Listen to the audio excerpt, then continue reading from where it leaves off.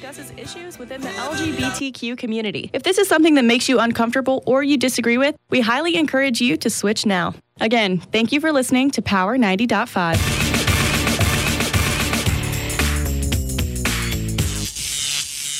Cheers, queers. My name is Michael, and I am your local queer guy. Riley and I are excited to be educating y'all and engaging with y'all. This show is about anything and everything queer, from pop culture news with queer media in it to worldwide political queer news. So thank you for tuning in, and we hope you enjoy the show. And we are live on Queer Talk. I'm Michael, your local queer guy. And I'm Riley. All right, so last week we had a really interesting show. We had a 3-way interview with Max when he was up here. That was awesome. Yeah, that was awesome. I think that was taken really well by people. We got some really good comments, so we're hoping to get some more people on the show and have more really good conversation. I definitely want to get Jay and a couple other women on the show just to get that perspective, because we've had so many trans guy perspectives now. I think it's time to get the other side perspective. Yeah, we are happy to have people, anybody who's listening who has an interesting, well, everyone's story is interesting, but an interesting perspective to bring, more diversity. Definitely hit up Michael and I and let us know what's up so we can have you on the show. Definitely. We would love to get your perspective, your experience, and what your life has been like. So tonight we're going to start the show out talking about Valentine's Day. And I was just about to say, okay, hold up. Happy Valentine's Day. Yeah, happy Valentine's Day from your local queer guys. Yeah. So I read this article and I actually sent it to you. I saw it on Twitter, which everybody knows you shouldn't get your news from Twitter, but it's not really a news article. It's more of a opinion-based article, but it was saying that on Valentine's Day, remember to reach out to your friends who identify as trans or non-binary or gender non-conforming, really, because there comes a time where being trans and being non-binary and gender non-conforming, it's kind of hard for you to feel love from other people because you feel like you're just not conforming to what society deems as what love is. And I know for me personally, I struggled with that for a long time of thinking, am I good enough to be loved? Am I worthy of love? I'm a trans guy and I complicate everything when it comes to dating. So am I even worthy? And this article was just kind of talking like, make sure that you reach out to everybody and spread love, but reach out to your queer sisters and brothers today. So yeah, when you sent me that, I was like, this is perfect, because this is something that on Valentine's Day, you know, it's one of those things you either love it or hate it, and most of the time the people that love it are the people that have significant others, or a partner or somebody who they can kind of spoil and do this whole thing with. But Valentine's Day, on the flip side, for those who either just really don't like the holiday and it's just another day, or people who don't have somebody or just got broken up with or just broke up with somebody, it's a day that's kind of like, it's sad and it carries like a little bit of weight. So the fact of having a post like that on the social media, where everybody's going to social media and looking at all the cute Valentine's Day pictures and what their significant others did and all that kind of stuff, it's a nice reminder to be like, you know, it's cool that you are who you are and you're loved no matter what. And just because of this one day, you know, that other people are getting to go out and do that kind of stuff doesn't mean that you aren't loved as well. Exactly. And having your friends there and supporting, I see Valentine's Day as just another day to be able to go to all my friends, regardless of if they're in a relationship or not, and just say, hey, you know, I love you, I appreciate you, thank you for appreciating me, and the same thing in return is usually what I get back. So exactly, friend, happy Friendship Day. Friendship. Trademark it. Oh, I will. Well, I think I agree with Riley. It is a day to just kind of to remind people, whether you're in a relationship with them or you're just really good friends, just like reach out, because you never know. Someone could be having like a really bad day that day, and then you just simply reaching out and being like, hey, like, just want to let you know, like, I love you. I appreciate everything that you've done for me. Thank you. It can really brighten someone's day. And February 13th, thanks to Parks and Rec, is Valentine's Day. For all the ladies out there who want to celebrate other ladies, which I think is great. I always send my friends a happy Valentine's Day, and they're like, Michael, you're not a girl. And I'm like, you're right, but you're all my girls. But it's still, you are my girls. You're my girls that are friends. So happy Valentine's Day. But yeah, I have a love-hate relationship with Valentine's Day. I am a super huge romantic, but at the end of the day, I'm just like, it's very heteronormative, if you think about it. Like, you don't really see a lot of queer Hallmark movies or because, you know, it's Valentine's season and love, and so Hallmark's doing their whole spiel. And well, something that I think is really interesting is Netflix is coming out with all of its new releases. The Fire documentary from Fire Festival was out, and They're doing one on Queer Eyes coming out on March 15th on Netflix, which is dope, season 3. But something that they're doing is they're doing a memoir, like a biography thing, and it's this guy who's gay, but he also has cerebral palsy. And I think that's dope because, like, I'm gay and I have cerebral palsy. Relatable. But I don't know. I think it's just really cool because it's like, it's a TV show, but it's also a memoir biography type thing. But it's like loosely based on his life, but it's going to be people like acting out his life. And I was just like, that would be so cool to be able to come together and like pick people in your life and have like actors play them. I don't know if you've ever thought about that, but not really. No, but that's something that I probably will think about now. Like, who would I pick to play my life? Yeah, who would you pick to narrate it? Ooh, wait, who did I say the other day that I wanted to narrate? Oh, Alicia Keys. Alicia Keys, yep. Oh my gosh, when we were watching the Grammys, I want Alicia Keys. So I have thought about that. I take that. I would want Alicia Keys to narrate my life.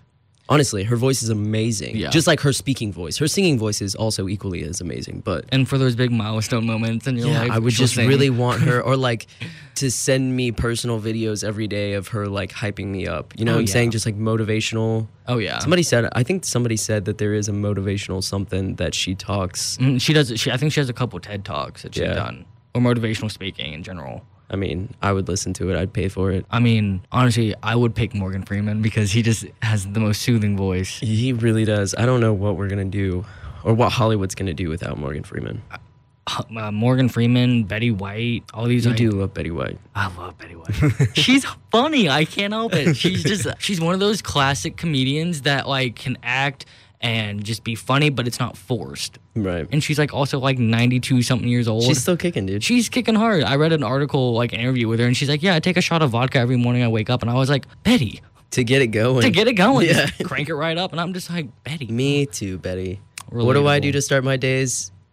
A shot of vodka. Or your lemonade vodka stuff that you Oh get. my gosh. It's so good. Well, I don't know. I'm excited because with the beginning of the new year, we also have award seasons with the Grammys, and then now the Oscars are coming up, and I love the Oscars. There's going to be a lot of queer representation there as well, which I think is going to be good because with all these major movies that are coming out that have like queer history or queer representation in them, I think it's like, everybody said that 2018 was like the year of the gay. I think it's actually coming now. I think more from like a entertainment perspective and on like an educational stance.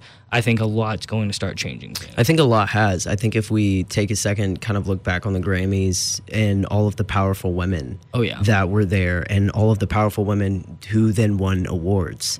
Not only were nominated, but they won. And Alicia Keys being the host and who is a very powerful woman. And then having, I think it was like Lady Gaga, J-Lo, Michelle Obama. I forget the last person that was. Was it just her that was up there? No, there was one other. I can't. Okay, yeah, we'll get back to that. I have a picture in my head. I know. I see her, but I can't remember her name. Anyway, having that like right as it opens is just like a super powerful statement. And I like the fact that we're starting to move in a direction, like you said, that it's.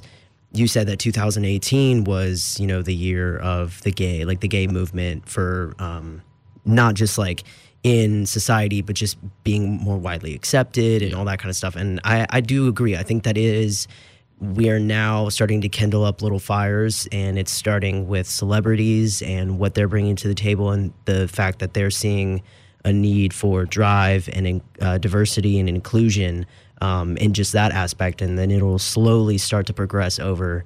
But the fact that there's such powerful women that are doing great things, and that's finally being recognized is amazing. So it definitely shows some positivity looking into the future for like people of queer minorities. Yeah, and not last week, but the week before, we did a report on Jussie Smollett, who was attacked, and he actually came out and did an interview with Good Morning America, and he sat down with Robin Williams.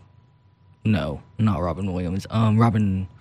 She's on Good Morning America. Yeah, no, she's beautiful. I know who you're talking about. Okay. I don't. He sat down with her, and like they had a very really in-depth conversation about what it means to be black and queer in America. And I thought it was a beautiful interview. I thought it was heartbreaking because the things that were said to him while he was being assaulted was just inexcusable for 2019, for literally the 21st century. But like, here we are, and people are still like, can't even go down the street to get a sandwich at like 12 o'clock at night after getting off set without being attacked and almost killed. Right. So a lot's got to change. But I don't know, do you watch movies or anything with like Ellen Page in it? Mm-mm. Okay, well, you know who she is. Yes. Well, I love her.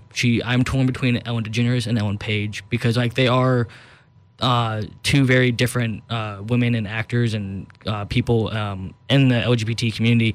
But Ellen Page went on the late night show with one of the late night. Yeah, one of the. There's like so many late night shows. I think it was Colbert. I can't remember. Yeah. But she went on there and she did like a 5-minute speech, just absolutely just going at it for the LGBT community, being like, we need to do better. This is insane. Like, the treatment of these people is just like god awful. Like, it moved me physically to tears. Like, I could feel my eyes like welling up because I was like, everything she's saying is absolutely right, and this is how you use your platform as a celebrity to get your message out. And then she also came under attack for going after Chris Pratt because the church that he's affiliated with has like anti-LGBT teachings in it or something. Oh, wow. And so there's like a big controversy on like social media and like the celebrity world between Pratt and Page. So, that'd be interesting to see how that unfolds. But I do agree with the whole using your platform. I think that it's a perfect way for celebrities to, if we can be vulnerable as just like everyday college students and put ourselves out there. And then, like we were talking about last week, the whole snowball effect. So these people who are starting to be vulnerable, who are putting their experience and their stories into the world, and like creating new knowledge for other people, it changes how you see the world. Like, knowledge really does change. So like, if people keep open minds and can just block out their opinions and take in new experiences, take in fresh knowledge, then they will be able to see the world in a completely different light, which will thus, expand the realm of one day us seeing a world where we're not really having to battle, conversations of like hate crimes. We're not having to battle all of these different like societal conflicts and different beliefs. Yeah, people are always going to have different opinions, and no two people are going to be the exact same or think the exact same, and that's fine. That's not what we're asking. We're asking for an acceptance and just a basic understanding, and then let's just move on with it. And so I think that the little things that we do, that these celebrities are doing, like you said, how he then put his experience into talking with somebody that was aired, that's gotten millions of views, that kind of story being shared, even though he is a celebrity, but it's kind of started at a small level. Not a lot of people know who he is. He's very famous for what he's done, but he's not super, super famous like the Ellen DeGeneres of the world or whatever, where you say their first name and you know who that is. And so starting there and working our way up, it will get to the bigger known celebrities who can then hear the voices of the quote-unquote people, and then be like, okay, this is where I can use my platform, or I could build a platform and help. Exactly. And it's just like you're saying, like, you start small and a snowball effect grows, and then like it gets brought up to the people who you're trying to grab their attention. And like, I know there are like videos that like if 13-year-old or 14-year-old is like covering a song by like Pink. I know there's a video of like Pink listening to the covers of these songs and then like brings them out and like meets them, and like that's great. But like, imagine if you had that effect with like activism, like kids who were just activating for like LGBT rights in their school, and they had like a local celebrity from their hometown, and it got the attention of that guy, and then it just like spread from there. I think hate crimes as a whole, I think, would hopefully go down, because I read somewhere that hate crimes are up like 17% since 2017. And it's just like 17% doesn't seem like a lot, but for hate crimes, that's insane. Well, yeah, for crime in general, my small period of time being a criminal justice student for the semester and a half or so that I did, small little increments of percentages like that can make a huge difference, especially when it comes to something like crime. That's impeccable.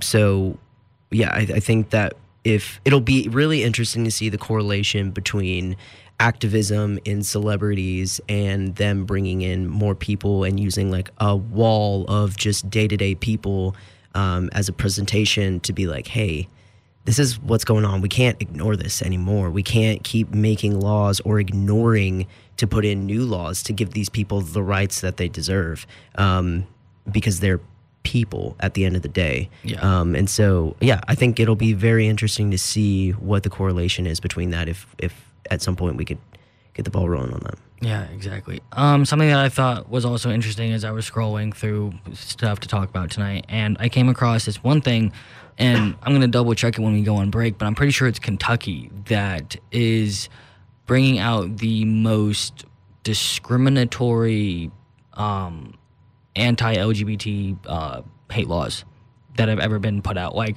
there's one that they're trying to revoke gay marriage and rename it a parity marriage. Like, I don't know about you, but that's disrespectful to the name of marriage, regardless of who you're marrying. A parity marriage, that's just awful. I mean, that literally means a joke marriage. Yeah, and it's just like, I doubt it's going to go through, because it also has to go through, like, if they want the entire act of gay marriage to go through, they have to get it appealed or whatever. But it's just like, why? Why do you keep going after this one community? Like, I mean, I know other communities are like being after, like, can't talk, or like being attacked, but like right now politically, the LGBT community is just getting hate fire after hate fire after hate fire. It's like we can't catch a break. I think it has a lot to do with the fact that things are progressing quite quickly. There's a lot of people that do not like that at all, right? Yeah. Like, there's always going to be something to step on somebody's toes. There's always going to be something that somebody doesn't like. But at the end of the day, we're having to look at where we are as a society and what's the best thing. And a lot of people think that gay marriage is not the best thing, especially when, it was put in that, gay marriage is now legal. So there's always going to be somebody who's going to try to, like, shake their fist in the air and be like, no, I don't like this. Isn't the right. We need to change this. Yeah. So it's interesting, as funny as it is that we as the community are fighting for equal rights, there's people all around that are fighting against us to take those rights away. So it's a head-banging contest. It's just who can bang their head harder. But exactly. And it's just like, for me, I get so frustrated, because it's like, you can put in all this work and you can do all the activism, and at the end of the day, like, if you don't have anything to, like, show for it, like, you feel like you're not making change, but you actually are. You're going out there, you're putting your name out there, you're telling your story, and then even if it affects just one person, that one person will go back and tell someone. But it's just like, it's exhausting after a while. I had someone ask me recently, they're just like, yeah, so, like, do you think after this year you're going to be done with your radio show? And I was like, absolutely not. Like, I want to do this as long as I'm here. And they were just like, you don't think that's going to be, like, exhausting, having to keep, like, spreading this message of, like, acceptance for the LGBT But if community? you don't do it, then who is? Exactly. Yeah. And I just kind of looked at them and I was like, it's not like activism is a 9-to-5 job. It is an all-the-time job. And it's just something that, like, I've become accustomed to. So, like, if I meet someone, so for Sexsmith that was going to be put on here, the lady that was running it at the time literally was like, oh, so you're the queer guy. And I was like, how do you know who I am? I have no idea who you are. But then she had heard about our show through London and everything. And it's just like, it is getting talked about and it is getting spread. And I definitely want to reach out to some of the drag queens in Asheville and see if we can get some of them on there and get their outside perspective of, like, living as an adult, living, like, out in the real world, like, outside of the college bubble as a queer person, and what has your experience been, and, like, how has drag impacted that? Right. I think that would be really interesting. Going back to what you're saying, as well, it feels like nothing is being made, like, a difference. Like, there's no difference being made. It's every day you're waking up, having to be like, okay, what am I going to encounter today that I'm going to have to fight for somebody's rights, or I'm going to have to say something to correct somebody or something like that. One thing that I can speak to being here as I'm starting to go into my last semester of my undergrad, or, like, I am in my last semester of my undergrad, but, like, finishing out kind of thing, is where this university has come and the impact that I feel like I have made with my time here. And I'm starting to reflect on that pretty heavy. And it is very significant, which ultimately has been amazing to see and watch happen. Even though there are some days where I sit back and I'm just like, okay, so I've been fighting for this for so long and I keep getting told that this is going to happen and nothing's happening. Like, where's the action? Like, I'm doing so much of this. I need action from people who can actually do this stuff. And there has been action. It's just I haven't really been able to see it because I'm a student and I haven't been able to like see certain things that go on at an administrative level. But I've caught word from some faculty, from some administrators that things are happening. Just like, wink, wink, like just be patient. Yeah. And there are some things that we can even see improve without having to keep it hush hush. One of the things is for Safe Zone training panels, we get a lot of RAs. Especially at this time of the semester too, with different classes that are being taught. We get a lot of students that are doing it for extra credit, for class participation, for things like that, which is fine. But regardless of you just doing it to check a box, you're still having to come, you're still having to listen to what's going on and what these people are saying. You can't just like tune off your ears, right? Like you can't just, it's selective hearing, and I understand that's a thing, but like you can't just turn your ears off. That's not how that works. You're still taking in information, you're still processing even when you think you're not.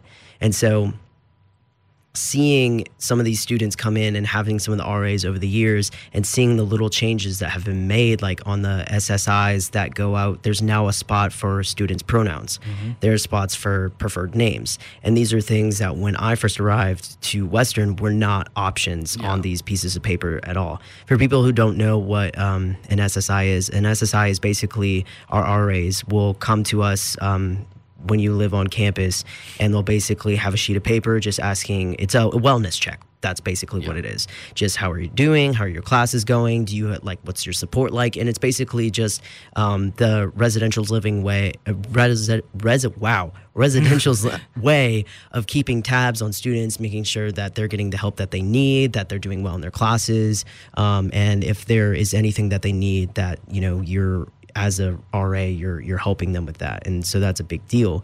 And a lot of the things when we see and we look at queer students in dorms is, especially non-binary students, is the harassment they get, that the small level hate crimes that they get just in the dorm. And a lot of times it's one RA or two, three, maybe three RAs, depending on how big the building is on that hall. And they can't cover all the bases. That's a lot of students. And there's a lot of students that don't want to speak out about things that have happened because of that, that mere moment of panic where you're like, okay, if I speak out about this, the RA is going to make a big deal about it, which they're supposed to. This is not, we can't have this.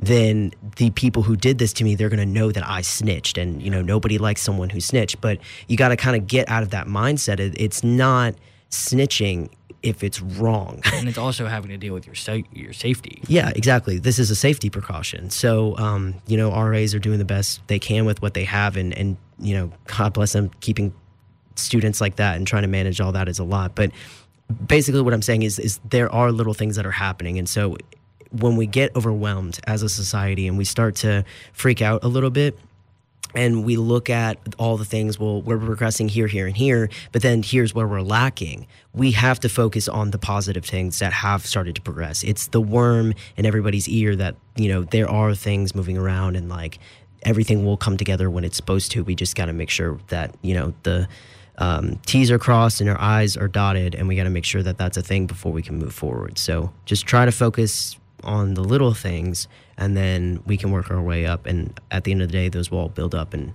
it'll be a happy-go-lucky world, right? Exactly. That's at least what we can hope for. I mean, everything you said was spot on. You kind of just took everything I was going to say, but it was totally fine because you said it in a way that I probably couldn't have. But no, it's absolutely right.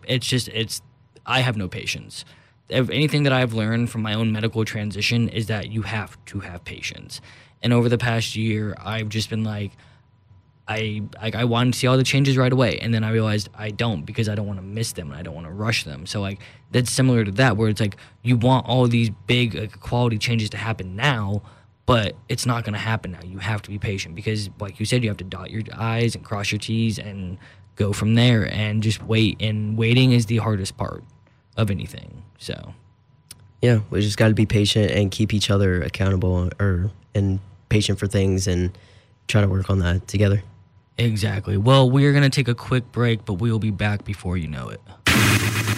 Will you switch that to our frequency? Power 90.5. Where are you? WWCU Cullowhee. WWCU FM.com. Power.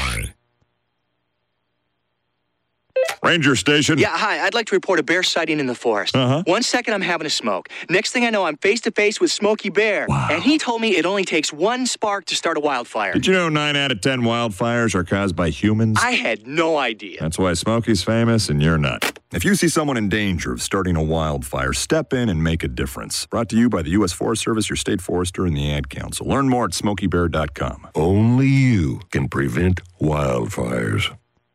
Now, your Western Carolina weather forecast is furnished by Local Yocal Weather.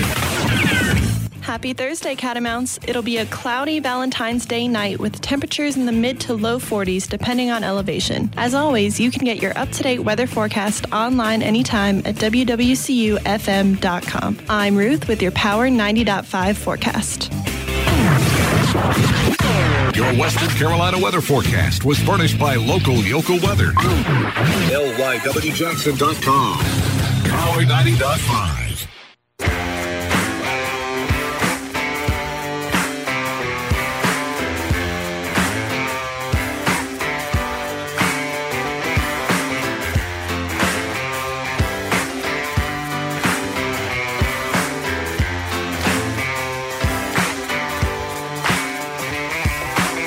She sat right down on the sofa. I said, where have you been? I've been waiting for you. 'Cause last night I had something so good. These days get so long and I got nothing to do. I've been hanging around this town on the corner. I've been bumming around this old town so long. I've been hanging around this town on the corner. I've been bumming around this old town for way too long. We spent all day getting sober, just hiding from daylight, watching TV. We just look a lot better in the blue light. You know I gotta get out, but I'm stuck so tight, wait by the chains that keep me hanging around this town on the corner. I've been bumming around this old town too long. I've been hanging around this town on the corner. I've been bumming around this old town for way too long. Well, everybody twist.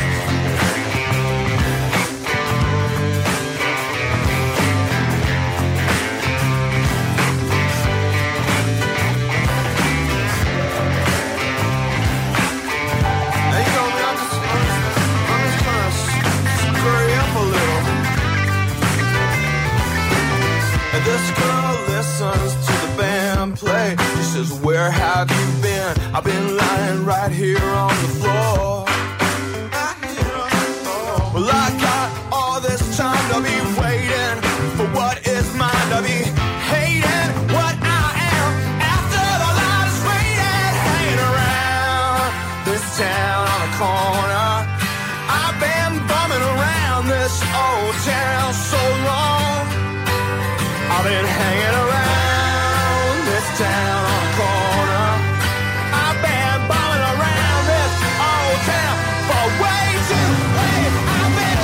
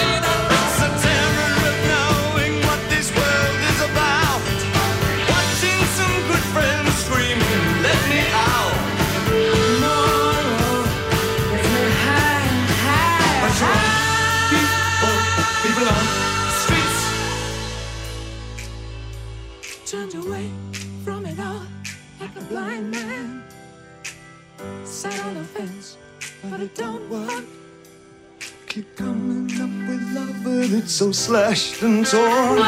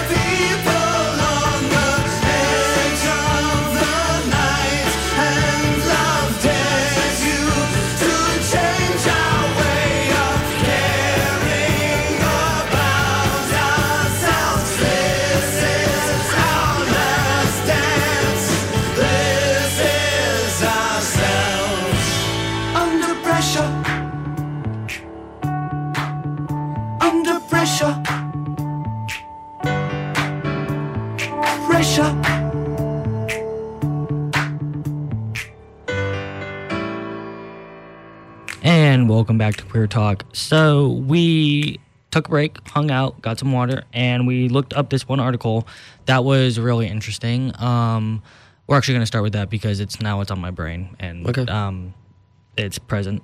But so we talked earlier in the show that the Empire actor who was attacked a couple of weeks ago, back at the beginning of February into January, was attacked. It was a hate crime. He was hospitalized for it.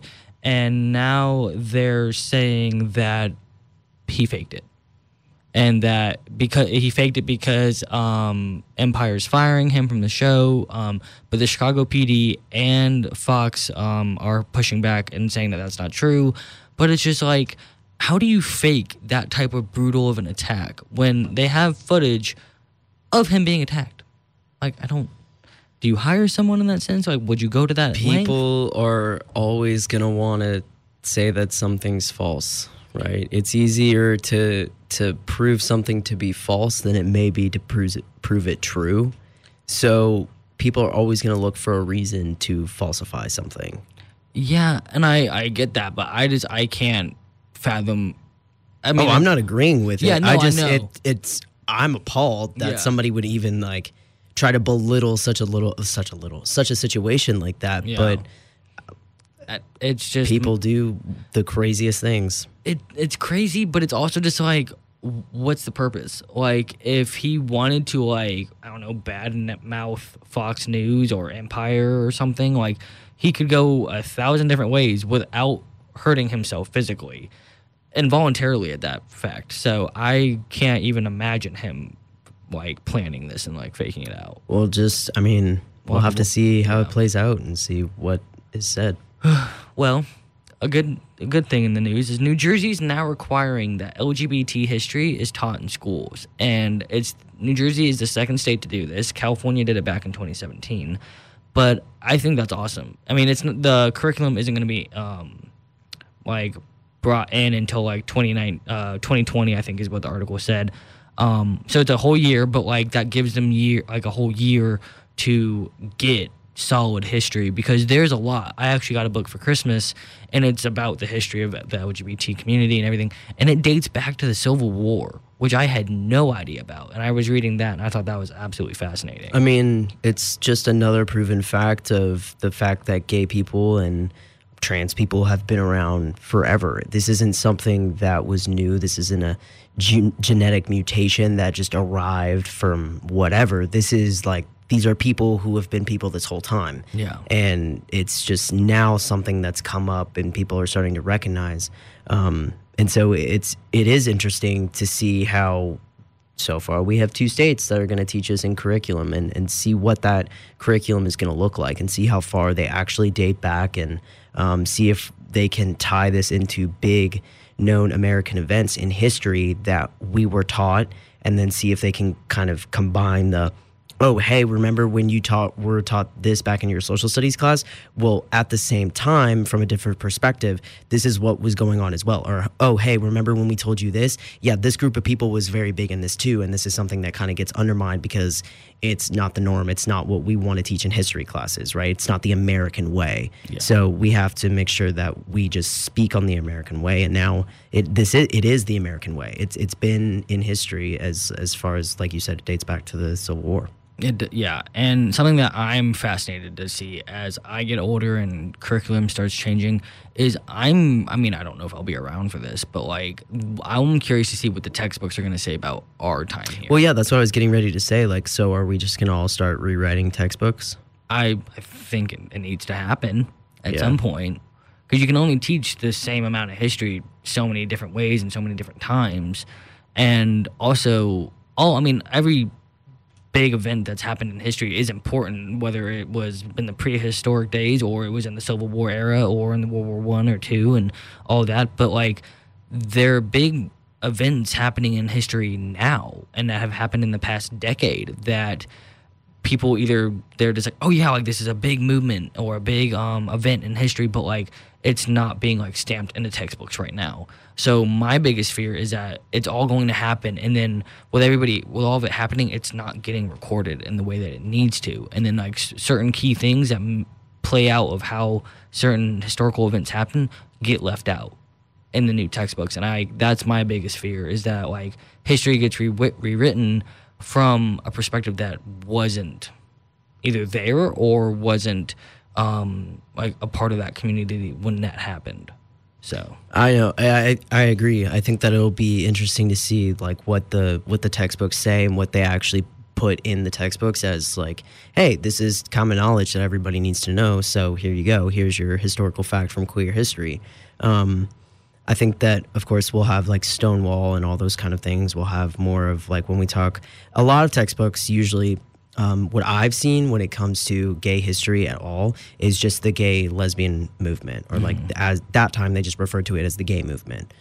So that's just that small little snippet is all you really see in any kind of history book or in grade school, we didn't even really hear about that. Yeah. Like, of course, at the time that was just like the the rights movement and all that kind of stuff. And so, which makes sense. That is a huge part of history. But then once you get to college, you start to bring in more different things that happened during that movement too. So now in a lot of the textbooks that I've seen in college, not only was it the like civil rights movement, but it also was, oh, hey, the gay rights movement was involved in that too. So it's kind of interesting to see how, like you said, gotten older and we've transitioned from grade school to college and now college, and we'll be transitioning into the real world, how the curriculum and how things that have been taught in history are starting to change, and we're starting to understand that we can elaborate a little bit more on this. I think that something for me that will be important to see is how, and it's been boggling to me that history, right, is old. Right? That's what makes it history. And so back in the days where there was no recordings, we just had a pencil and paper. That's how things were written down. And over time, that's how we recorded history. And that's how we present it today, is through documents, right? And kind of just word of mouth, like through people talking and sharing stories that way. That's how things have come to be written in history books and documentation. So now that we live in such a time where we have more than pen and paper, right? We have technology that can do amazing things. We have audio recording, we have video recording, we have all these different ways of taking history and explaining it in a different way. So yes, we're sitting here talking about textbooks, but what about the use of the internet? What about the use of making more films, making more audio recordings? I know a lot of people are starting to listen to podcasts. Like I know a lot of people in our generation are starting to listen to more radio. Like these things are starting to come around. This is the cycle that we go through. Like clothing trends kind of do the same thing. And so now we're going into more of a social trend where we start to see this as well. So if we are starting to listen to podcasts, if we have all these different technology outlets, why are we not taking advantage of them? Exactly. If we have all these possibilities, if we have these people who are having degrees in studying radio, communications, we have people who are doing lots of different engineering, we have people who are in film, we have all these different disciplines that we can use as propaganda to put these different like outlets out for younger generations to be able to experience history rather than just a textbook. Because let's be honest, Michael, how many textbooks have you read in college? I use them as my TV stand. Exactly, that's what I'm saying. So like the use of reading is needed. Like we need to read, we need to have that in our lives. That's something that I've had to learn from a young age. I was like, yeah, reading, don't want to do that. But now that I'm in the place that I'm in this last semester in college, I'm writing research papers. I'm having to actually read what other people have put out there. I found myself being like called to have more knowledge about certain things. And so when we can figure out how to take these outlets that we have and make them more feasible for people who don't want to read the textbooks. I love TED Talks. I think TED Talks are the greatest thing because it brings in an audio component where you're not just listening, you actually have something visual going along with it. I'm fascinated by watching people's body language, facial expressions, as well as like having them on the screen and then their presentations that they're showing, even though they're these small little PowerPoints that are usually just 5 or 6 slides. It's easy to grasp. It's easy to understand. And then you can put on subtitles and then there you go. It's all put together. So the use of TED Talks is fantastic. And those are used a ton in college nowadays. I feel like I've seen a huge kick for the use of TED Talks just in college in certain classes. Because a lot of the times it's much easier for a professor to put a TED Talk on rather than sit there and them try to lecture and explain this to you. It's easier just to look at it and see and actually hear this person who is so knowledgeable, who is a professional, who is an expert talk about these certain things. So if we can start to incorporate all these different things and have people that want to record history and bring a different perspective, especially knowing the fact that we are clearly working in a direction where this is going to be the future. We are going to see more states get underneath this and be like, hey, especially when it's starting to be put into play, that, hey, this is working, it's effective, we can do this, we just got to make sure we can make it happen, and X, Y, and Z is how we're going to make it happen, and this is how we're going to do it. So very structured, very important, and very much needs to happen. So absolutely. I actually love the fact that you brought up TED Talks because something that I've been sitting on, honestly, since we did our Fab 5 panel last semester, which I definitely want to try to do again, either in the beginning of the spring or late in the semester, where like it's someone's like last like little like big event that like this is what they end their semester on, is having another one of those. But like I loved the turnout from that. What I want to do, and I don't know how I'm going to do it, but I want to either get together with ICA and Last Minute Productions, and I would love to have a TEDx here. Ooh. I would love that, because what I would want it to be is all about diversity, whether it's from your gender or your sexuality, and or it's race or it's religion. I want to have like a place where you can sign up early in advance. If you want a slot, you come prepared with a speech that you want to give, a presentation that you want to have behind it if you want one, and it doesn't matter if one person shows up or 100 people show up. I think the impact that I think it would have, because what does Western pride itself on? It's diversity. Right. So I mean, it's in our creed. It's in our creed. So I think if we were able to have a TEDx here, and the students, and we could even have faculty come in and do it, or we could bring people in from the surrounding area if they want to come in, and just open it up and let people come in and hear stories and lectures and speeches from college students, faculty, administration, because like you said, everybody's story is important, and at some point it's all going to intertwine with everybody. So I would love to give like a speech on my transition in college, and then what my biggest fears were going into college as a trans person, living through them, and then graduating, and what my expectations are for the real world, because my experience here is probably going to be completely different when I'm out of college and I'm out of this bubble. Right. But the impact that you have had here at Western has been incredible. And so with that, I think if you were able to give a speech or video chat in and like give one, I think that'd be insane, and it would leave the biggest impact. Right. And I appreciate you saying that. Like I said, I would like to think that by the end of my time here that I've done something to help this university like progress to where it needs to be. If we're going to have our creed say, diversity and equality for students, I think that's fantastic. But, those are just words that are posted around this university. If that's actually how we feel and we want this university to strive that way, then we need to take action, and we need to do things to make that more feasible. And I think that the impact would be outstanding if we could do a TEDx and we could have different perspectives from students to come in and give this information. Not to mention that this is something that is going to be knowledge based, which is also going to be kind of research based as well. Having students bring in a research side of it and some kind of perspective that way, I think it would be easy for the university and the faculty to get behind that.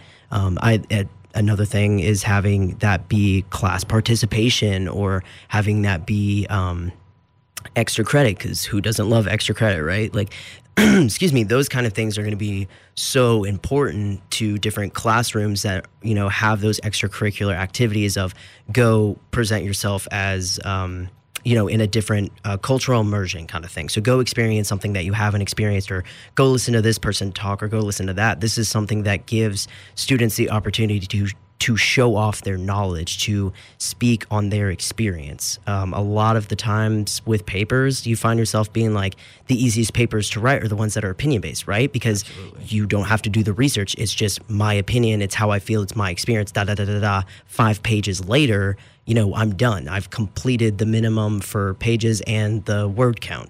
When it comes to research-based, a lot of students are just like, well, I don't know how I'm going to get all those pages. But at the end of the day, there's a lot of stuff out there. So you can fill all this research and all this knowledge. So I think it's important to have something like that as a student, as a student, but then also be able to look at it as like, this is an experience. This is something that could prepare me for the real world to be able to give speeches like this. And especially for you and I, people who clearly love to talk, we're on the radio. This is something that there's other people like that out there that would love to do something like this as well. So I think that we can make that happen. And I would honestly, no matter where I am, I don't know what's going to happen if it's next semester, where I'm going to be, but I will get here to make sure that happens. I think as we were talking, my head started spinning its wheels. I'm going to try to get in touch with the Keys, Kevin Kett. I know some people in Last Minute Productions, and just like send like a mass email, and I'll attach you to it and be like, hey, this is an idea that I've had as a student. I think it would be great for Western Carolina's University. If they pride themselves, like they say, on equality and diversity, let's prove it. Right. And then go from there. Honestly, if we could pull this off, I think it would be the highlight of my college career. It would be absolutely fantastic. I know that there's so many people who have so many different things to bring in. I mean, excuse me, I'm having a problem with my throat tonight, but bringing in different things that are so important. So we have the tunnel of oppression, we have the poverty simulation, and those are great, and I love the fact that we have those. But those are things that we've repeated year to year, right? And it's a lot of the time history doesn't really change, and we see a lot of the same things. Although statistics are rising on hate crimes and all that kind of stuff, very rampant. So it's good to always remind people, oh, hey, you did this last year, but it's changed since then. So it's more impactful this year. But having something like watching students put together this material and the pride and the courage that they have to be able to go and speak in front of their peers on something that's so important, and seeing it from a perspective of knowing that these are students. So students watching students is going to be more effective than watching someone who has a PhD in this and some kind of MD in that. And that sometimes that's intimidating for students. I know it is for me to sit there and listen to this person who's so knowledgeable, who's so smart, and you're just like, well, I'll never be like that. But having those TEDx abilities to be like, hey, you can just throw your experience in one page and then take research that backs up your experience and put those together and then just come speak on that. Yeah. That is knowledge like no other. That's knowledge from personal experience. That's going to be easily able to connect with somebody who you may see around campus and not really know, but then they present this material and you're completely opened up to the fact of like, oh, hey, this exists in the world and something needs to happen.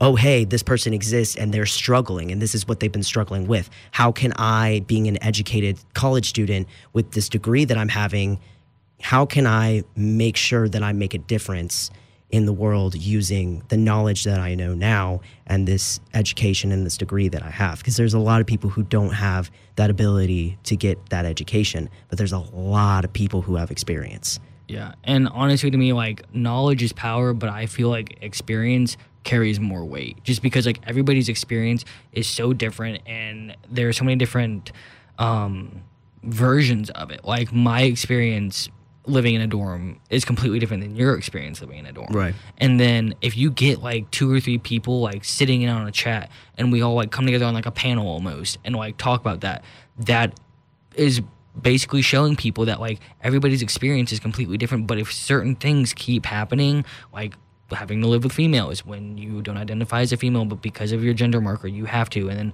having to continuously out yourself to your suite mates or to teachers or this or that without there already being a system in line where it's like you don't have to do that. Like, I mean, for me, and I know you do this as well, you email your professors before class like, hey, like, this is my name, this is what's on your roster, I go by Riley, I use he, him pronouns, and I say this is Michael, I use he, him pronouns, this is what says on your roster, try not to refer to me, please, like, stuff like that. And then, but it'll open up people's eyes. It's just like, if this is such a common trend for people, and not even really a trend, but like a common issue that they run into, shouldn't we change it?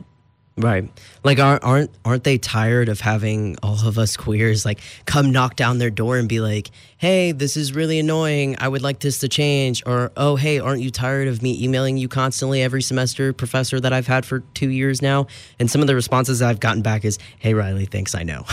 Like, yeah. But I have to make sure, because there's that slight glimpse that you have so many students, regardless of the fact that we've had conversations, regardless of the fact that like I've come to your office multiple times or whatever.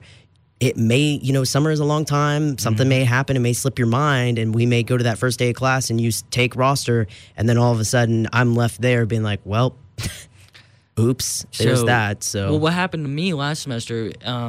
I don't even know what happened. I think I just blanked, or I think I thought I sent the emails and then I didn't. And then so it was for my Radio 1 class, and I actually.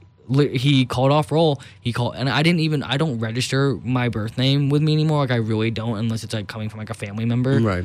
But like, he called it, and Mary McKay actually was like, Michael.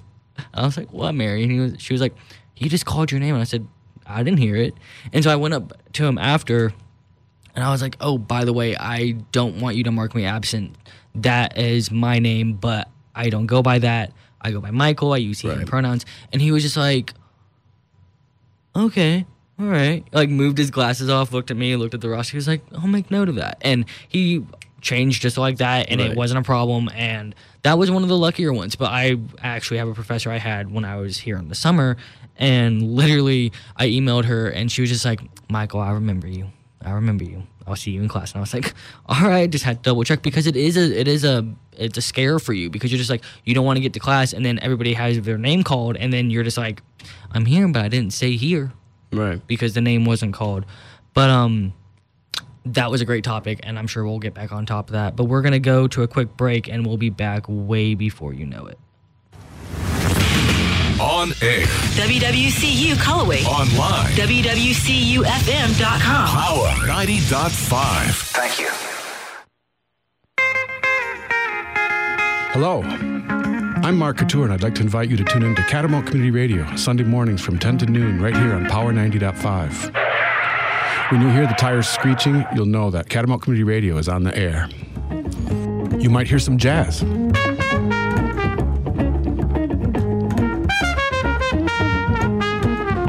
Perhaps some Japanese electronica. Or something funky.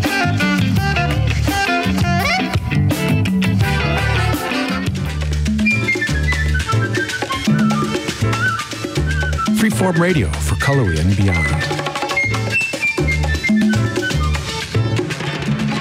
More fun than two, you know. So get yourself some coffee, fire up the wireless, and we'll listen to some records together. Catamount Community Radio, Sunday mornings from 10 to 12, right here on Power 90.5. Ranger Station. Yeah, hi. I'd like to report a bear sighting in the forest. 1 second, I'm having a smoke. Next thing I know, I'm face to face with Smokey Bear. Wow. And he told me it only takes one spark to start a wildfire. Did you know 9 out of 10 wildfires are caused by humans? I had no idea. That's why Smokey's famous and you're not. If you see someone in danger of starting a wildfire, step in and make a difference. Brought to you by the U.S. Forest Service, your state forester, and the Ad Council. Learn more at smokeybear.com. Only you can prevent wildfires.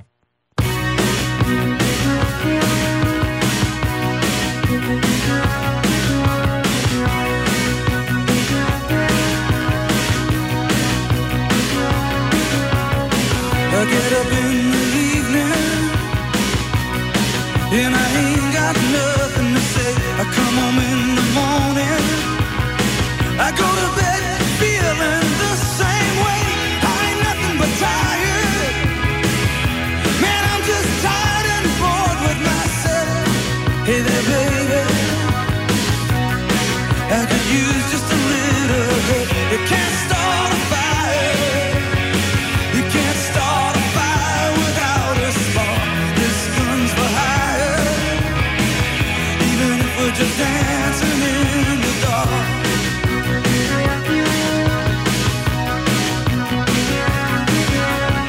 Messages keep getting clearer. Radio's on and I'm moving round the place. I check my look in the mirror. Wanna change my clothes, my hair, my face, and I ain't getting nowhere. I'm just living in a dump like this. There's something happening somewhere. Baby, I just know that this. You can't start a fire. You can't start a fire without a spark. This gun's for hire. Even if we're just dancing in the dark.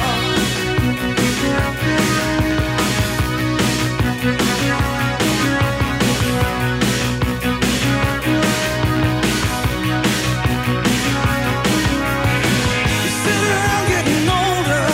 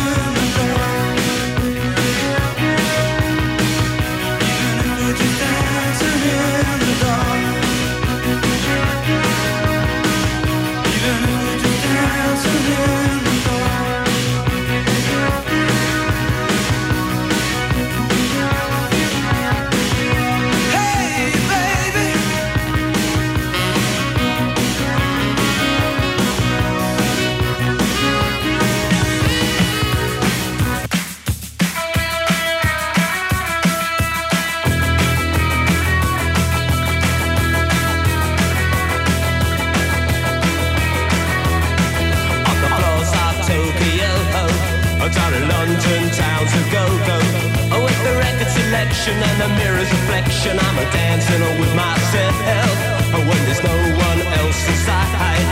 In the crowded lonely night. Well, I wait so long for my love vibration, and I'm dancing with myself. Dancing with myself. Dancing with myself.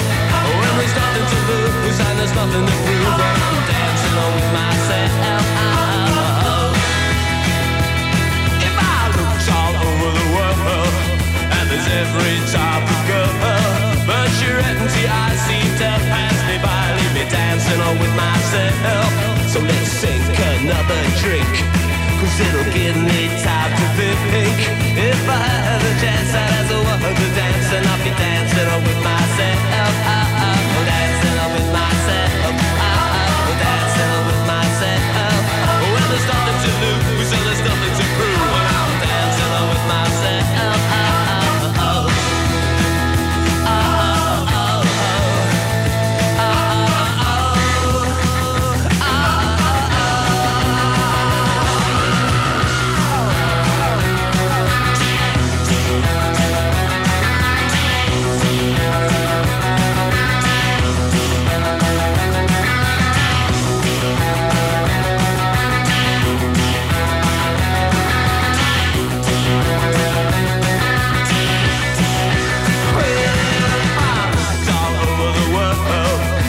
Every type of girl, but your empty eyes seem to pass me by, leave me dancing with myself.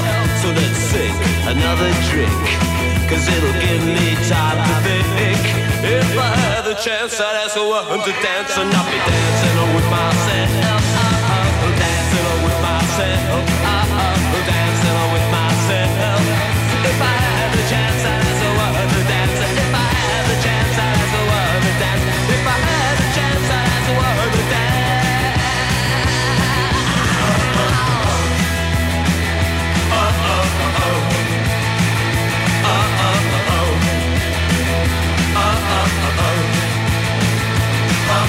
Dancing with myself. Dancing with myself. Dancing with myself. Dancing with myself.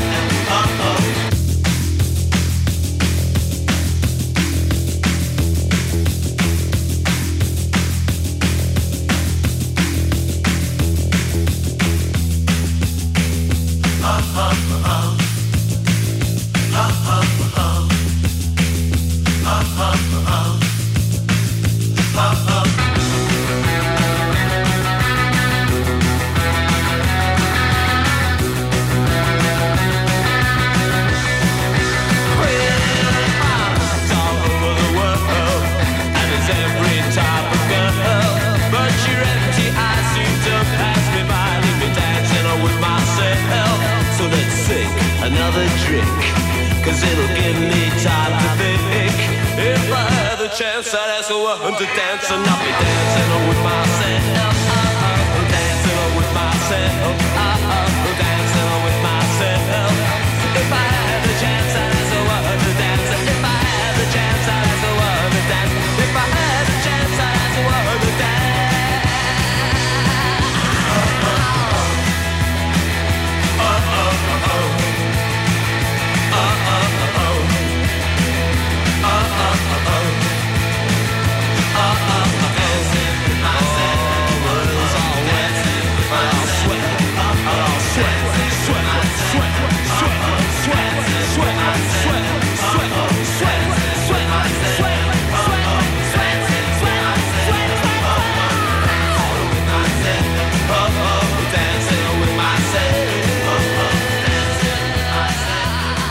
What's up, guys? Welcome back to Queer Talk. I'm Riley here with Michael. And something that I want to bring up before, meant to mention it last time, but we got carried away on most stuff like we usually do, right? So something that happened that's super cool for me in the world of sports that I like, especially, being partially Canadian, is hockey. Hockey is like everything, right? Like grew up watching hockey, like played it, love it. It's a great sport. If you haven't watched it or gone to a game, going to a game is definitely the way to go. This past week, a huge movement actually in the hockey world was hashtag hockey is for everyone. And something that they brought in was children and people with disabilities. Hockey is for everyone. And then also something is pride. Oh, that's awesome. Yeah, so they brought in this whole pride aspect to the hockey world. There was pride pucks that they played with. Also, all the athletes, their sticks had the tape or down at the bottom is rainbow colored. Oh, that's awesome. They were giving away, T-shirts and all kinds of stuff that were very pride-filled. And something that I witnessed was my hockey team, the Ottawa Senators, were playing the Carolina Hurricanes. And so that's when they implemented it, and that's what I saw. So when I saw that on Twitter from the game, I started researching it a little bit more, clicked on the hashtag, saw the hashtag was bigger than just pride. It was dealing with minorities as a whole, or people who are oppressed. Hockey is, bottom line, is for everyone, right? Like, it's a sport that no matter who you are, what you look like, what you got going on, you can play the sport, you can love the sport and appreciate it. So a huge movement like that is fantastic. They also had something too that was implementing a theme of awareness for mental illness. And I thought that was pretty impressive as well, the fact that we have that outlet to do that in sports. So what are your thoughts on that? Well, I love that. I love anything that's slammed with pride. I still have the little pride flag from Upstate Pride in my car. Right, yeah. So with involving such a hyper-masculine sport like hockey, with pride, and hockey is for everyone, whether it's for pride or for people with disabilities or whatever else you got going on in your life, it's ground based. Your hockey is for everyone. Yeah. And I love that. I love the inclusivity of it. And you've seen me on roller skates, so I don't think you want to see me on ice skates, but hockey's for everyone, just not Michael. Yeah. No, just people who are like gravity impaired or whatever. Yeah. Maybe not for you. But no, I agree. I think that it's such a fantastic thing that has been brought up in the fact that, like we were saying, coming full circle, people who have that ability to have big names and have such an impact. Granted, this was above the athletes, so it wasn't just the athletes, but the athletes are the one that are presenting this, and they're wearing the pride stuff, and exactly. They're having fans, they're meeting people, they're taking pictures, there's things online. I mean, the thread was crazy. It went down through so many teams. All the teams in the NHL were supporting or having a night that was hockey is for everyone. But the thing about that is, hockey's been something that's been in my household forever. My dad's the biggest Blackhawk fan. He loves everything about them. He's from Chicago, so he loves the Bears, the Cubs, the Blackhawks, like anything Chicago, you name it, he loves it. He has watched hockey as long as I can remember.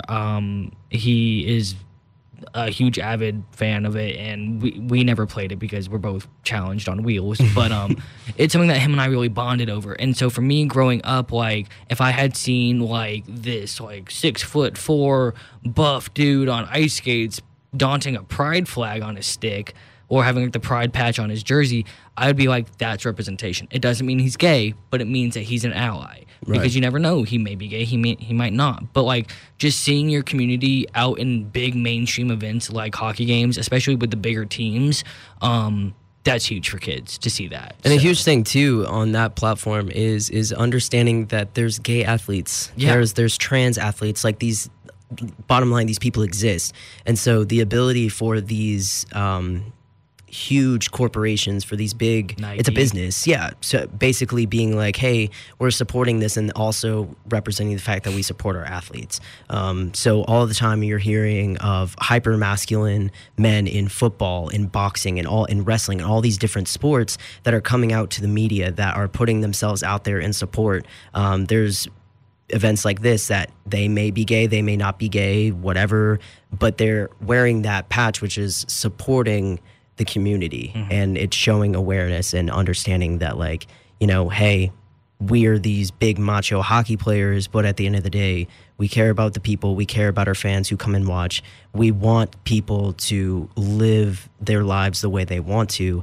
And if hockey is a part of their life, or at any sport, if any sport is a part of their life, then we want that to be a thing for them. And something that, a personal story for me, being an athlete my whole life, playing basketball, playing literally every sport underneath the sun, trying to figure out which sport would fit me the best. I ended up choosing basketball, knowing that I was not probably going to make it that far, but the time that I did spend playing basketball, I tried my best to throw my heart into it.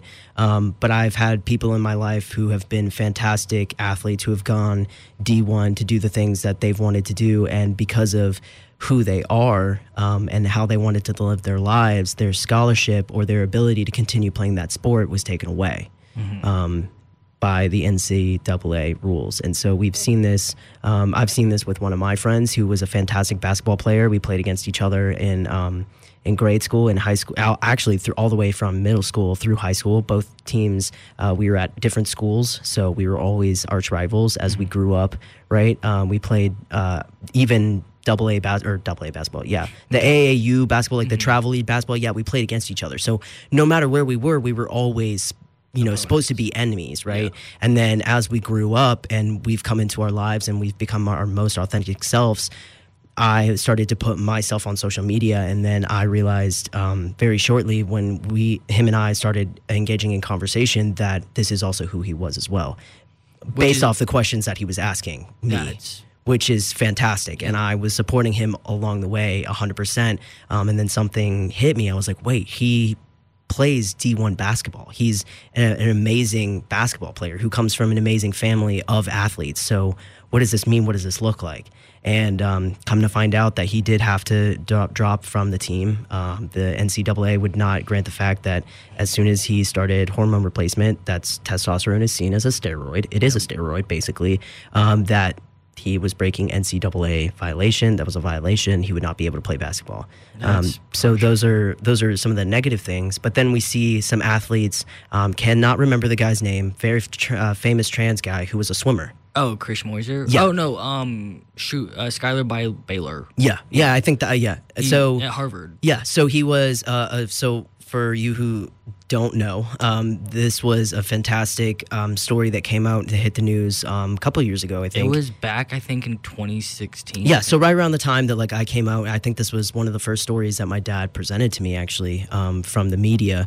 This was a guy who was starting his transition, female to male transition, was a big swimmer, got a scholarship to go to Harvard to be on the female team to swim, thus figured out his most authentic life, started to engage in that, figured out that he no longer wanted to swim for the women's team, but swimming was a huge part of his life, and he wanted to be able to keep that a thing for him because it was so impactful for him. And so the corresponded with Harvard, corresponded with the scholarship and whatever was going on, and now he swims for the males team, which is fantastic. I follow him. He's on all of my feeds. He actually just finished his last swimming career at Harvard because he's graduating this year. Right.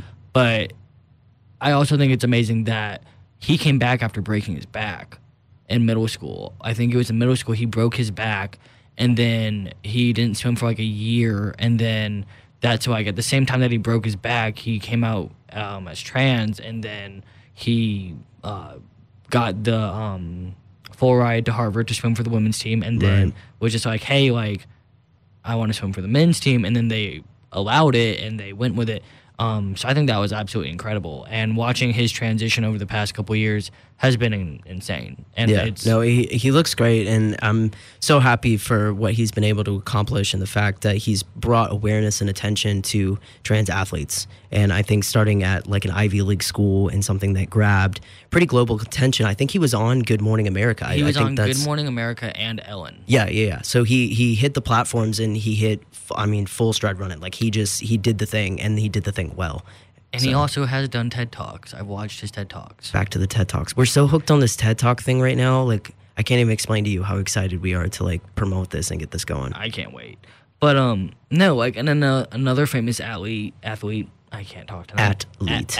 Athlete is Chris Moisier. He's a triathlete. He's an Olympian, and he was the first trans guy, more specifically, to compete on the U.S.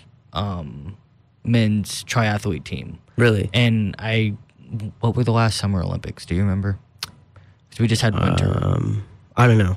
I think whatever the last Summer Olympics were in 2016, he got to go and he competed, and I think Rio, I think maybe, yeah, it's somewhere there. Brazil, Rio, yeah, that same thing. It is, yes. Okay, well, it's also 11:15 at night. So it's fine, but yeah, he got to go and compete, and like that's big name. But you also see like famous gay athletes who compete in the Olympics. So like Tom, oh god, I just had his name in my head. He's a swimmer. He's the diver. Tom Hardy, not Hardy. Oh, that's gonna bug me now. But I know who you're talking about. Yeah. Adam Rippon for ice skating. We have Gus Harvey for snowboarding. There's a lot of athletes that identify as LGBTQ, and it's just like it's good for the youth of like the LGBT, like the younger generations of LGBT kids that are coming up, because it shows them that like being queer or being gay or bisexual or lesbian or trans is a part of who they are, but it doesn't make them the whole. It doesn't make them like everything of who they are. It's just a part of it, but it plays such a big part of it because it is that's their platform. When they get up on the top of the slope and he starts to go, like he's not only just a snowboarder, he's an activist, because he's showing kids that like you can be gay and you can do this. It's important. It really is. I think that the first time that I saw Gus, because I follow Gus on Instagram as well, it's fantastic to see these amazing athletes, right? Like if you make it to the Olympics, like you're pretty amazing. You're like you're the best of the best, right? You've been training your whole life, and I think it's so important to see these people's stories and have them share them, to the fact of, yeah, I grew up and knew I wanted to be an athlete and I knew I wanted to make it to the Olympics and I made that happen. But also here are the things that could have pulled me back from that. Here are the things that people could have looked at me dead in my face and been like, no, you cannot do this. And people 100% do that all the time, just with people who are athletes who don't identify in any minority group, but also do identify in a minority group. A lot of the times, some of the feedback that they hear is, you aren't good enough, you won't be good enough, you'll never be able to make it. Do you know how many people are trying to do the same thing you are? What's going to make you different? And it's the fact of like, they wanted it bad enough. Right? They practiced, they put in that effort, they did the things that they could do to get to where they are. And that's so important to watch as just someone who has more or less, figured out their identity and is starting to undergo that and see this process through, but also someone who is younger. The younger generation is something that now is so important to make sure that we can educate them, to give them the best possible outlets that we can. And I think that as activists, as educators, that's something that we have to work forward to, is to get these younger generations to a point of acceptance for themselves. Yeah, I couldn't agree more. And I mean, it's heartbreaking to see that kids don't want to do certain things just because they're afraid that it's going to see, like, people are going to say that they're gay because they're ice skating. And it's like, where does ice skating and sexuality come into place? Do you ever realize, like, how strong you have to be and how much effort there is? Like, it's a sport. It's the same thing with cheerleaders, with guys wanting to be cheerleaders, and it's seen as, like, such a feminine thing.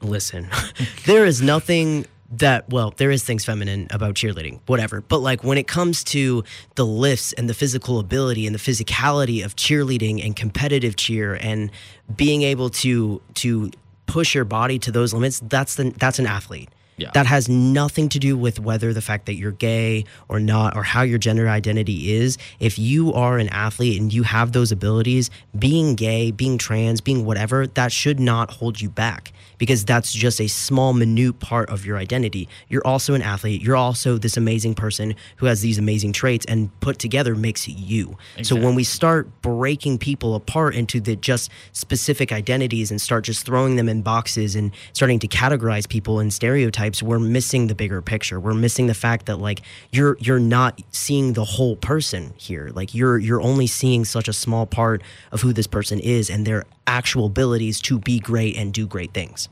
Exactly. And I mean, for me, like growing up, sports was my outlet. Like for as long as my body allowed me to, before my back got really bad back in high school. It makes me sound so old. Also, it makes me sound so old. But with like my back injury that I had, like before, like I pushed my body to the point where like I couldn't walk because I enjoyed playing sports, and it was my outlet that I could be this competitive. I don't want to say masculine, because I mean it's masculine and feminine. But at that time, that's what you saw it That's as. what I saw it as, and it was my outlet. And like basketball, I mean, I remember I started playing basketball when I was like 4 or 5. I was doing like those like little like youth leagues where like the basket's at like 3 feet tall, and the parents like, oh, it's so cute. And then like it got more competitive, and like my dad started to see that like this is something that I could really do. And I had people looking at me from like Dartmouth, and there was another school here in North Carolina. It's near Brevard. I can't remember. Is it Montreat? No. It's has a really weird name. Sounds like a mountain. I don't know. Anyway, we'll come back to it. Yeah. But like I really thought I was gonna go to college and I was gonna play basketball and I was gonna be that type of athlete. But then that didn't happen, which I'm okay with, because honestly, it came to a point where I wasn't doing it because I was having fun. I did it because I wanted to win. And winning is always great, but it shouldn't be the main reason that you're playing. You should play because you're having fun and you won't enjoy it. And it came to a point for me where I was figuring out my sexuality. And then for some reason, I let that construed with basketball, because there were people on the team that were just like, oh, like, well, did you hear she's gay? And like, she thinks like she likes girls. And then like people started talking, and I was like, okay, I need to take a step back. Because at the time, being gay in the area that I was living in and like my family like upbringing at the time, like it was seen as such a negative thing that I was like, okay, I need to find a way to differentiate the two and separate myself.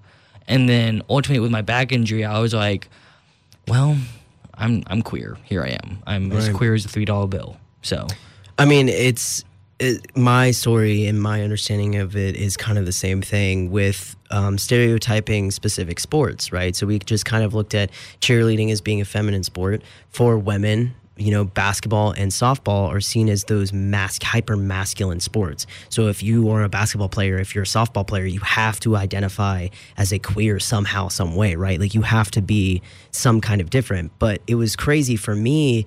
That was a stereotype that I was aware of and I knew. But then in that moment, when I was an athlete, I felt like I was the only gay person on every team that I was on. And so it was something that like was very pressured from society and very, very talked about like with students and stuff. And then at the end of the day, I was like, well, I'm not going to be that one gay person that comes out.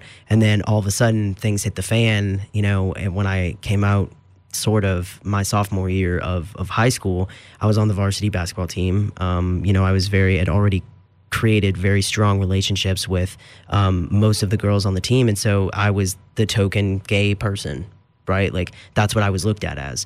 And so I had to back that up. I felt like I had to present myself in a certain way.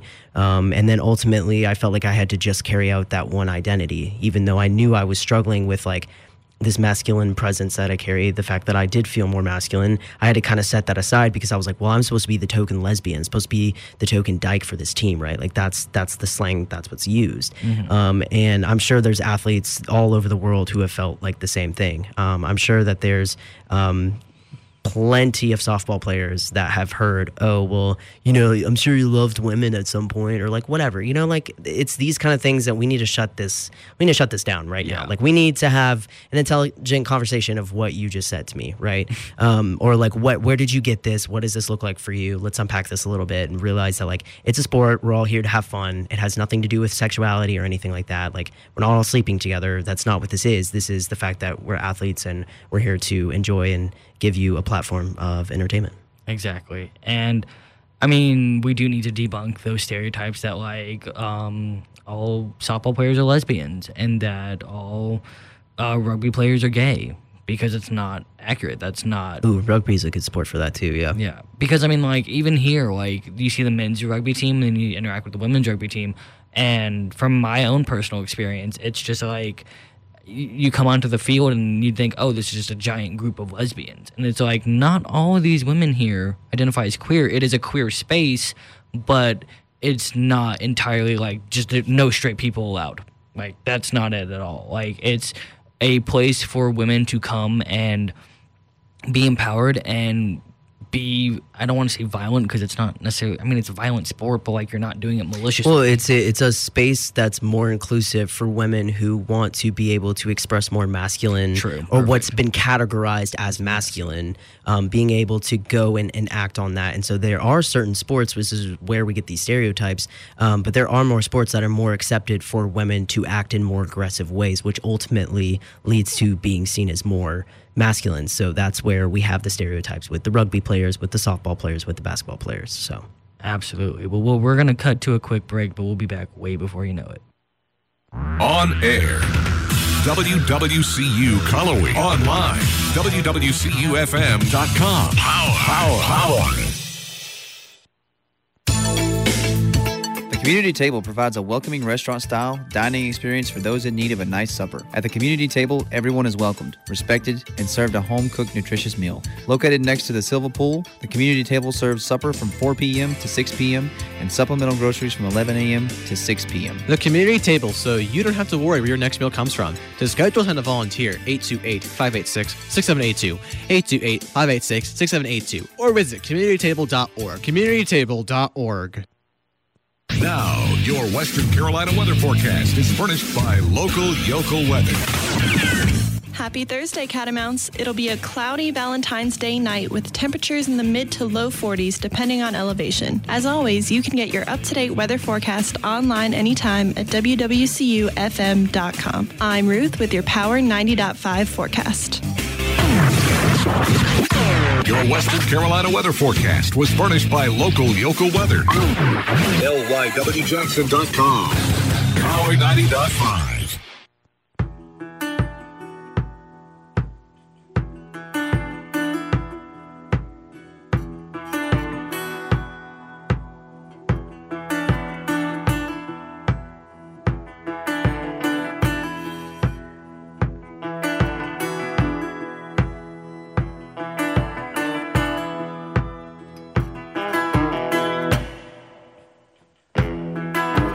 Listen to the wind blow.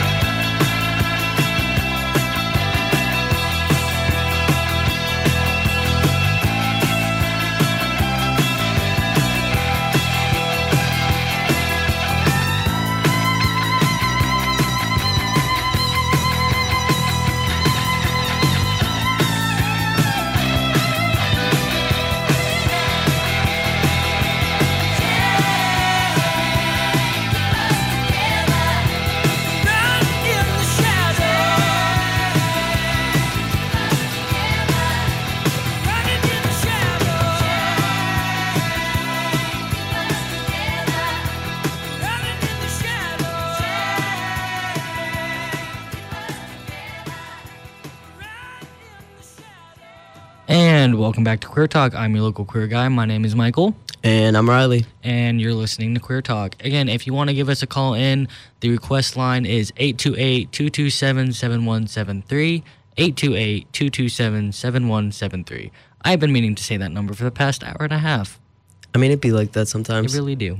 But so our next story is about good old Mike Pence's wife. She works at a private school where her students are forced to sign a morality clause. I can't talk.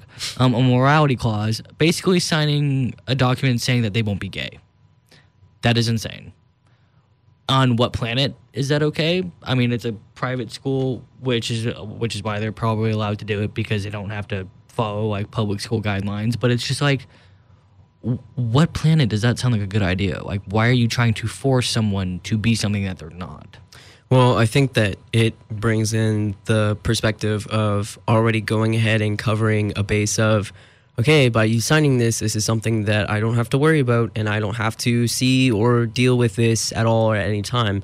I think it's a scare tactic. I think that it's put out there to be like, anyone who is feeling this way, go ahead and repress that, right? Not in my classroom, not in my space. You won't be able to do that queer stuff here. And it's a tactic that is used and has been used over the years. It's just now coming to light, and we're now seeing this in more a like actual tangible way. We're actually having documentation of someone doing this. Little things like these slight homophobic things throughout history have been kind of slid in, right? Just in a couple different areas. But now we have someone who is putting that into play, and it's caught the media's attention. Does it make it right? Absolutely not. Are people doing it and continuing to do it? Yes. Well, something that I think is interesting that we were talking about in psych class, which we can segue right into this, is we briefly touched on gender and sexuality in the class, and we talked about, well, when did you decide to be straight? And it's just like, there's that scene from the movie Love, Simon, where these kids are coming out to their parents as straight, and it's kind of like, it's not like a joke almost, but like, it's just, you kind of think on it. Like, you never woke up one day and we were just like, wow, I'm straight and I like dudes or I like girls. And it's just like, I'm going to go tell people. Yeah. Right? Like, people would be like, cool. Yeah. But like, when I'm glad you came to that realization, ? Realization, yeah. But it's also like, it's not something that we have to realize from the minute that we are born. I mean, I've seen it. I don't have a baby, so I've never done this, but I've heard it because you hear it in movies, you hear it when people have babies, they're just like, oh, like, she's gonna get all the girls when she's older, or, oh, he's such a ladies' man. He's 9 months old. What is he getting? He's 9 months old. He's just staring at literally anything shiny. Like, it's not like, oh, like, he smiled when you said ladies' man, and it's just like, that was probably gas. So that involuntary tick you just saw, not what you thought it was. But it's just like, it's unfortunate that even now today we're still imposing gender roles and like forcing heteronormativity on younger generations, when it's just like, I know Disney just had their first character come out as gay, like, and physically say the words "I'm gay" on a Disney show. And, I mean, Disney has caught a lot of flack for their Disney shows because they've never had queer representation on it. And so for a child on this show to be out and proud in this as a character is huge. And hopefully it stays on and people don't complain about it, because it is 2019. What does it matter if a kid is gay on a TV show? Like, it doesn't matter. It's representation for kids who are gay in real life. And that one representation could be between the fact of whether or not that kid, unfortunately, decides to either end his life or her life because she's not seeing this acceptance for how she identifies or how he identifies. And it's just like, what's the big deal about who someone... It's like how we explained the gingerbread man or person. What does it matter who I go to bed with at night? And who does it matter who you go to bed with at night? It doesn't, because it doesn't involve you. Right. So I think that it's something that's seen in society a lot, and we've started to normalize the normalization of like homophobia. And we've started to just realize that, if it's not hetero, then we don't really know what to do with it. So we're just going to move on from it. Sweep it under the rug. Yeah, just sweep it under the rug. Let's move on. Let's forget about it. But it's in the news all the time, and an article that was brought to my attention. We're speaking on kind of parenting and how that language that we use with children and with young youth, just based off of their looks or how they're acting. Oh, they're going to be, they're going to make a great husband. It's like, oh my gosh, this child is 5 years old. Why are you it's this crazy language that we come up with that we refer to. And these are the societal things that kind of stick around. And so an article that was brought to my attention was Florida parents raise an 11-year-old infant with gender neutral, basically just saying that the child and referring to the baby as a they be. Okay. So I totally heard you. But you said 11-year-old infant. 11-month-old. Okay, we're approaching almost tomorrow. My English has run out. So we're just going to move on from it. You know what I meant. I know what you meant. 11-month-old baby is being raised as a yes. Baby, you said? A they be. So they're referring to their baby as a they be. Basically implementing the fact of gender neutral parenting. So trying not to use gender specific pronouns, which is very hard, right? Especially for an infant. Right. But if we can start to think a little bit this way, use neutral colors, not assign colors to boys and girls, not stick with this whole binary system and start to open up a little bit to this, we can start to understand the spectrum a little bit more and the people that exist on this spectrum of male and female and everything in between. Yeah. So this was a really cool article that was brought to my attention. Just trying to understand being in a parent's shoes and raising a child that way. So what do you think? How would you feel implementing this? If your parents had done this for you, what would have been the implications, you think? I think it would have been really beneficial just because with our generation, we've had a lot more people come out using they, them pronouns. And I think if we also stop teaching in such a binary language and we start using they, them more in a singular manner, I know for me, it's still something that I personally struggle to use. But I mean, if someone comes to me and there's hey, this is my name and it's the first time that we're meeting them and they say this is my name and I use they, them pronouns, automatically, because I've trained my brain now to when someone tells me their pronouns instead of me just kind of assuming what they are, my brain automatically picks it up. But if I've known you for a long time and then you tell me that you want to go by they, them pronouns, it's going to take me a while, but I'll get the hang of it because I have people in my life that go by they, them pronouns. And I think it is something that we're just going to have to accept as a society, that this is going to become just part of human nature. I know Kate Hudson is also raising her baby gender neutral and non-binary and whatnot. So it is something that's happening more mainstream, and I hope people get on board with it and they accept it and they start adapting to it, because whether or not someone likes it, it's going to happen. And honestly, I think it would be really interesting because if you look at it, you see one of two things happening. If you see parents raising their kid, letting their kid experiment and paint their nails if they're a boy, or wear boys' clothing if they're a girl, or just explore their own gender identity and sexuality, that kid usually grows up a lot happier. But if you imply these harsh gender roles and stereotypes of what a woman's job is and what a man's job is and whatnot, and you basically say anything outside of cisgendered and heterosexual is not normal and that's not accepted, that kid's going to grow up with a negative image on who they are, because if they feel they conform and they identify with what's outside of whatever normal is, they're probably at higher risk for mental illness or anxiety and depression and maybe even suicide. And it's it's the little things that you do and you start at a younger age, because like we've said on the show, kids are sponges. They soak up absolutely everything. Yeah, kids ask lots of questions, as is, right?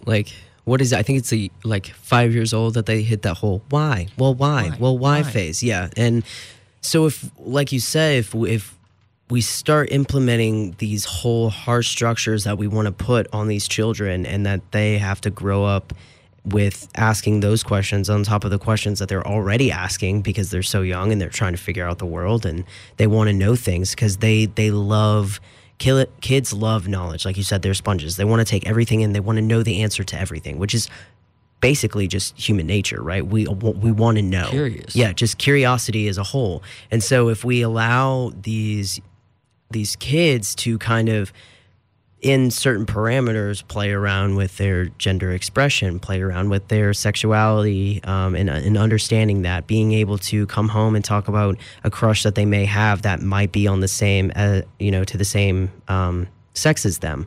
That might be something that, as a parent, would be really, really difficult if you've grown up, if you've been raised in a very heteronormative society and that's all you've really known.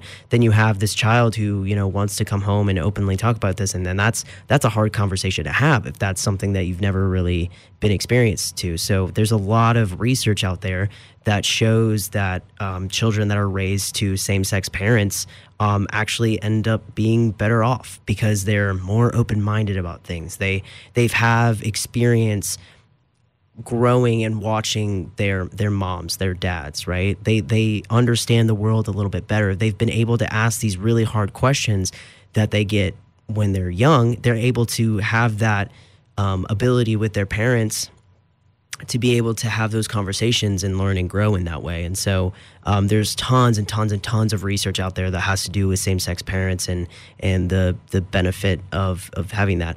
Are we posing the fact that you should not be straight and you should, be date someone of the same sex and have a kid because at the end of the day, statistically wise, they're going to be better off? No. That's your prerogative. Like if that's who you are and how you feel and what floats your boat, then do your thing. But at the end of the day, this is a statement to say that if this is what the stats say, then we need to do a better job at, with parents, us, our generation. I know people who are already becoming parents, people who, have children or are thinking of starting a family here in the recent or the near future. This is something that we need to start having conversations of, right? Absolutely. And especially when it comes to the stats and knowing how children are going to be better off, we want to make sure that we're giving children these platforms to be their most authentic selves, regardless of their identities and stuff like that, and give them the education that they need. And it starts with parents. The parents have a huge reflection on children. Well, then also you can't argue with statistics. You can't argue with the numbers. Like if it's being scientifically proven that kids who are raised by same-sex parents are more caring or compassionate or understanding of other people or just have a better understanding of who they are themselves, then obviously something right is happening in that household. But like I said, if you denounce anything that's not in the cisgendered heterosexual norm, then you're seen as an outcast or an outlier, then you're going to have that negative impact like growing up. And I remember when I was a freshman here at Western, and literally I would sit outside of the tables outside of Scott, and people would hear me start talking about like me wanting to medically transition. And I had this one guy literally tell me, he was like, so you're like a science experiment. And he was like, I don't mean that in like a bad way. And I was like, honestly, I've never heard that one before. Like I've been compared to a lot of things, but I've never been compared to a science experiment. Guinea pig.